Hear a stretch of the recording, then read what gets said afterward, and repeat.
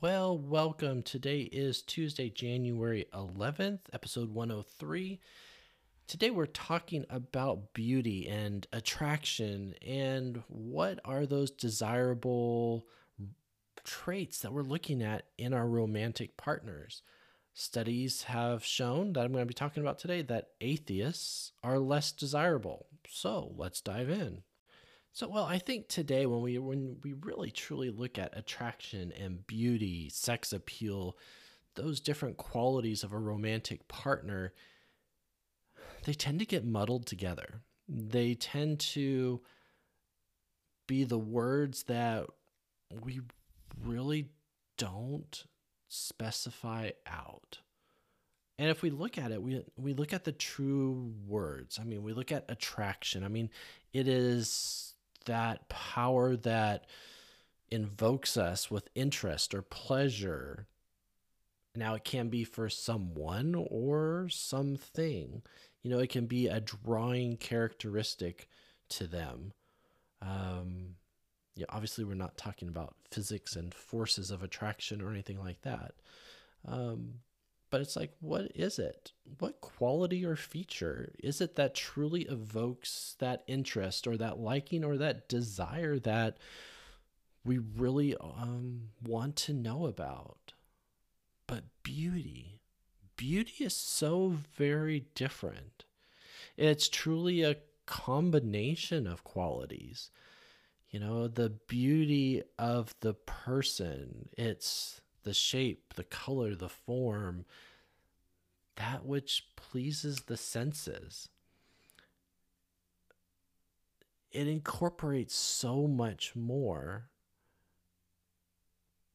but yet we use the same word for it. Oftentimes when I'm counseling others throughout Texas, I've got this huge young adult population, those in their 20s and even their 30s, that are seeking romantic partners. And when I ask them, what is it that you're seeking? What is it that you're looking for? Oftentimes they can't truly tell me. I mean, they can try to read their bio or their profile off of one of the many internet apps that they've used for dating, which is amazing too, because whenever they say that, they seemingly blush and say, oh, we met on a dating app. So there's a connotation there that it's something different than truly meeting in person. And so in that attraction, what is there that makes that attraction? What is it that you come to find about the person, possibly a romantic partner, that evokes pleasure in yourself?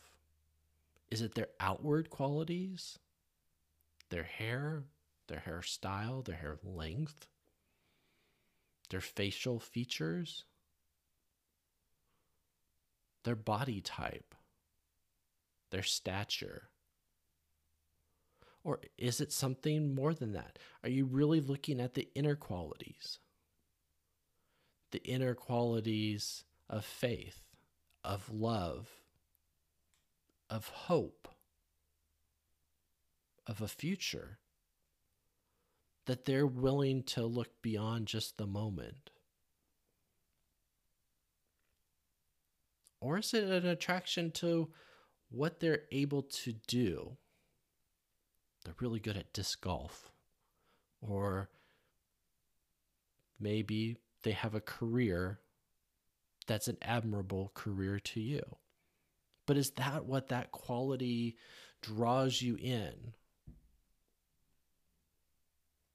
And so for those that are looking for a partner, it's one of those that it's like, okay, what truly are you looking for? Not just, well, when it comes along, I'll know. Because you won't. It's one of those that if you're not searching for that which you're looking, you're truly truly not going to find it. So I'd encourage you. That's what part of this podcast is about.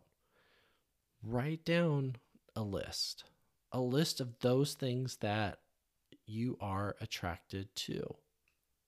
And by all means, especially ladies, don't set your bars low. No. Raise your bars. And guys, I'm going to tell you this right now. Expect the bars to be high.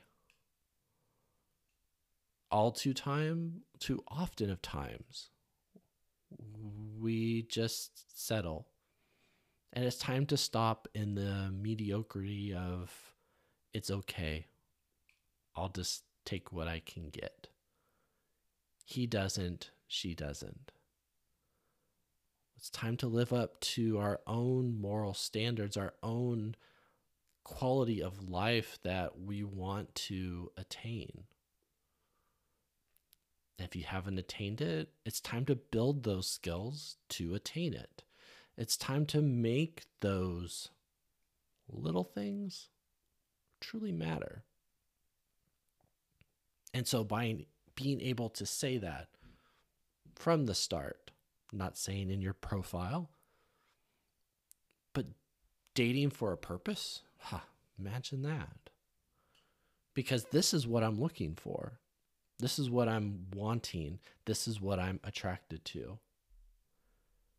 Because once I find it, once I find you, that then becomes beauty. You have this multi-dimensional aspect to yourself that is beauty. You have that quality and that quality and this quality that not only pleases me, but it also pleases you because you have those. You've made that a difference in your life.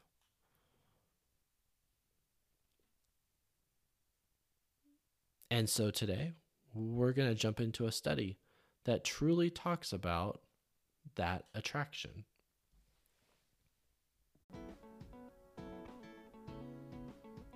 Whenever you need a cup of coffee that's always smooth and never bitter, try Cameron's Coffee. It's the closest I've personally found to the perfect roast. There are so many flavors to choose, but I always seem to reach for the breakfast blend. And for those busy weekday mornings, try the EcoPods. Click the link below to order yours today. Okay, so let's jump into this headline. This came from SciPost on December 3rd, 2021. And the headline reads, Atheists are viewed as less desirable romantic partners. Now, before you get your feathers ruffled, I want you to listen to the whole study and realize what the component of this is. Because it's really important to understand culture when you're looking at this. So this article then comes out of the Journal of Social and Personal Relationships, originally December 3rd, 2021. And this is from the author, Mitch Brown, who is a psychology instructor at the University of Arkansas. And it states here, atheists might be seen as less attractive romantic partners as compared to their theist counterparts, at least among college students in southern United States. Okay, so first of all, let's truly take a look at this when we're talking about culture. This was a study done through the University of Arkansas. This was a study done with college students, presumably young college students, only because in university we love the freshmen to be able to give them batteries upon batteries of tests and assessments that we can use in fulfilling our needs for raw data. So when we look at it, Mitch Brown had stated here, a litany of negative stereotypes exists about atheist social values, despite what many would consider a surprising number of them in society. So this is where we're looking at, and it states here, this prevalence made me think about the manner in which atheism could be seen as advantageous in meeting social goals, which led me to consider work on positive stereotypes of atheists as fun and open-minded. These conflicting perceptions made me think about how this trade-off emerged in mating domains and whether the pervasiveness of negative stereotypes towards atheists would win out in mate selection, especially considering how any kind of religious belief in a mate is valued by so many and their family. So in this study, what they went ahead and did was they made a hypothetical dating website.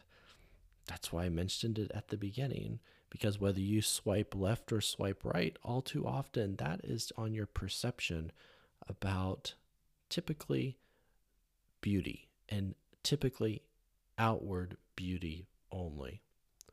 You don't know anything else about them, but you're willing to give it a shot. So here they went ahead and put together some dating profiles for these hypothetical prospective partners. And some of them, they said, believed in God, and some of them they didn't.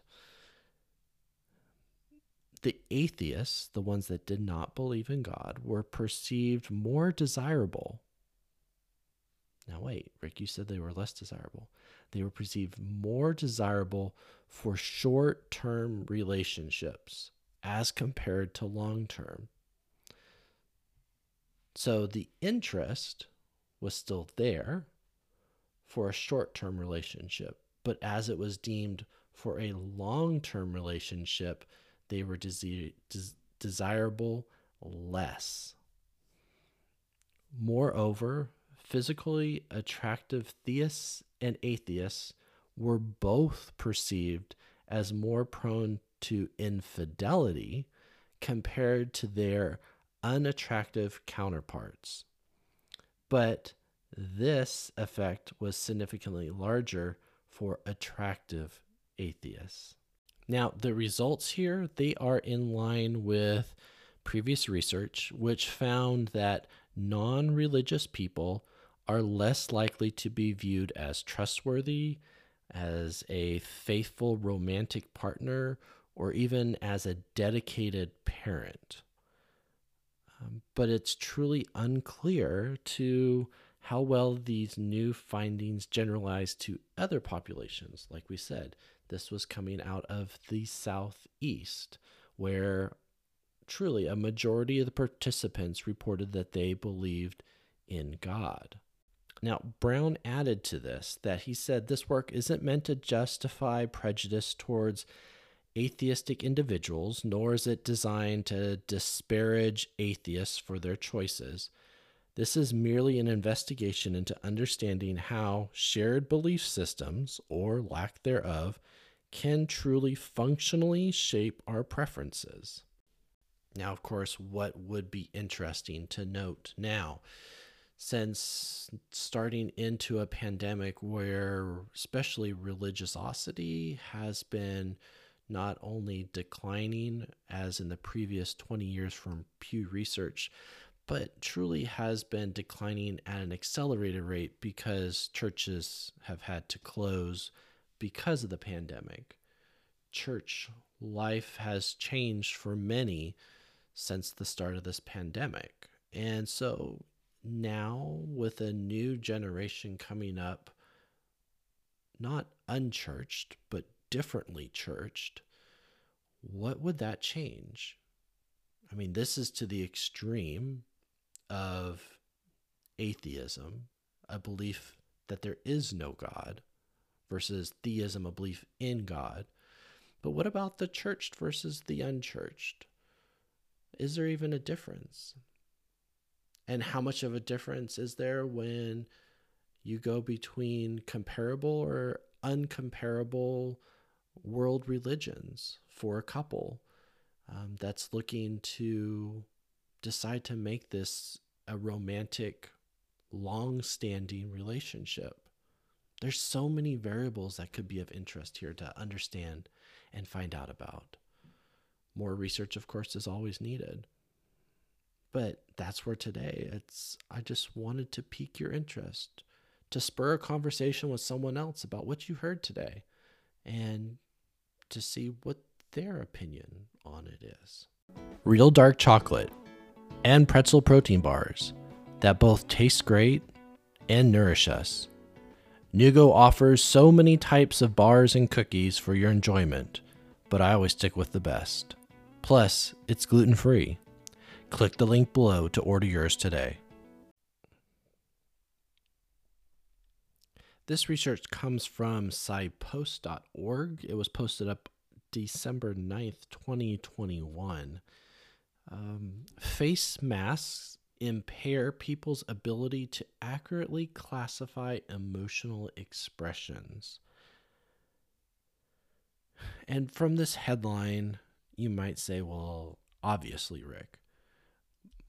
But it's important to really start looking at the studies. And I want you to realize something as we break this study down of the intent and where that comes from. So this study was actually came out in April 23rd, 2021. And the research started before January the 5th, because that's when it was submitted for review, 2021. So this is very early in the pandemic. This is the end part of 2020. And all the participants here, this was done in Germany, and a very different vibe was being felt in Western Europe, let alone Germany, at that time when it comes to face mask perception. I think it's more accepted and more readily permissible when you look at the Asian cultures and use of face masks and use and show of emotions. I can remember growing up in California, and we had a sweet neighbor. She was South Korean, but whenever she laughed, she would always cover her mouth. She never showed her full face or her mouth when she laughed. It was just something that culturally was not accepted. And so for years upon years, using face masks, whether it's been for pollution or for safety health, has been a lot more accepted in the Asian countries and communities. Now, contrast that with Germany, a very different society. And so having these imposed face mask ordinances gives a very different perception to what people have always been able to see. They've always been able to see their nose crinkle, their lips curl, their smile on their face, their chin rise or fall as they talk. Even those micro expressions that we pick up innately to know about human perception, human linguistics. And so as we're looking through the study, I just want you to keep that in mind. Where and when this study was actually done. So they were interested in, given that face masks cover a large part of the face, that they wondered what would it have on our ability to recognize emotions and also on social interactions. So there was 191 in this population for the study. I think they were shooting for 200, so they almost got that for their end population. And these were German adults that completed this emotion recognition task. They were shown portrait photographs of human faces and asked to indicate whether they expressed emotion that was neutral, surprised, proud, amused, happy, fearful, angry, sad, or disgusted. These are the emotions that we can pick up on, that are innate to almost every culture. The participants also rated the extent to which they deemed each person trustworthy, likable, and close to them. Some participants were randomly assigned to be masked, and other ones were to the unmasked group.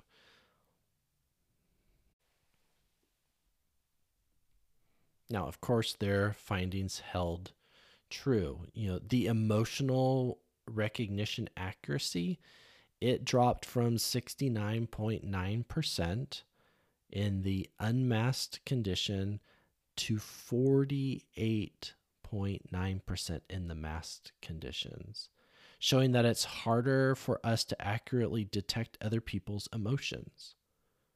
So where does this play true? It plays true on the playground. It plays true walking down the street. It plays true in the business office, in the conference room. It plays true to that person sitting next to you in a pew at church. It plays true in those everyday interactions.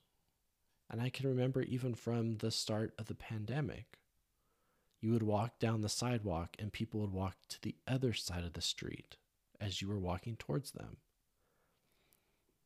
So this also can be a skew, because what is it that that person holds? It's not just emotion reading, mind you. It is also that pandemic reading that we were entrenched with in early 2021, not knowing how to read another because they might be infected.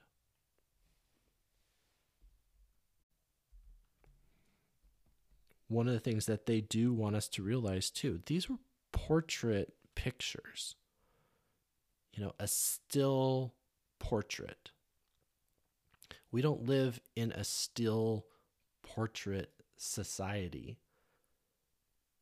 We are actively examining, looking, having motions, not just still portraits. So as a person walks, talks, changes, shifts their position in their seat, emotional expression changes. Unless you're an expert, Dr. Elkman's micro expressions, you're not going to pick up on many of these outside in the real world to have true, realistic emotional expressions. Now, even though face masks may negatively impact our social interactions by reducing emotional recognition accuracy and perceptions of closeness and their value and usefulness, they need to be truly evaluated in today's society and how much different it has become.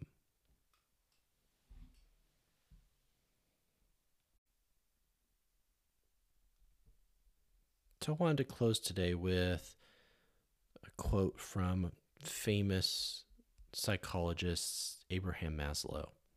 He said, "If you deliberately plan on being less than you are capable of being, then I warn you that you'll be unhappy for the rest of your life."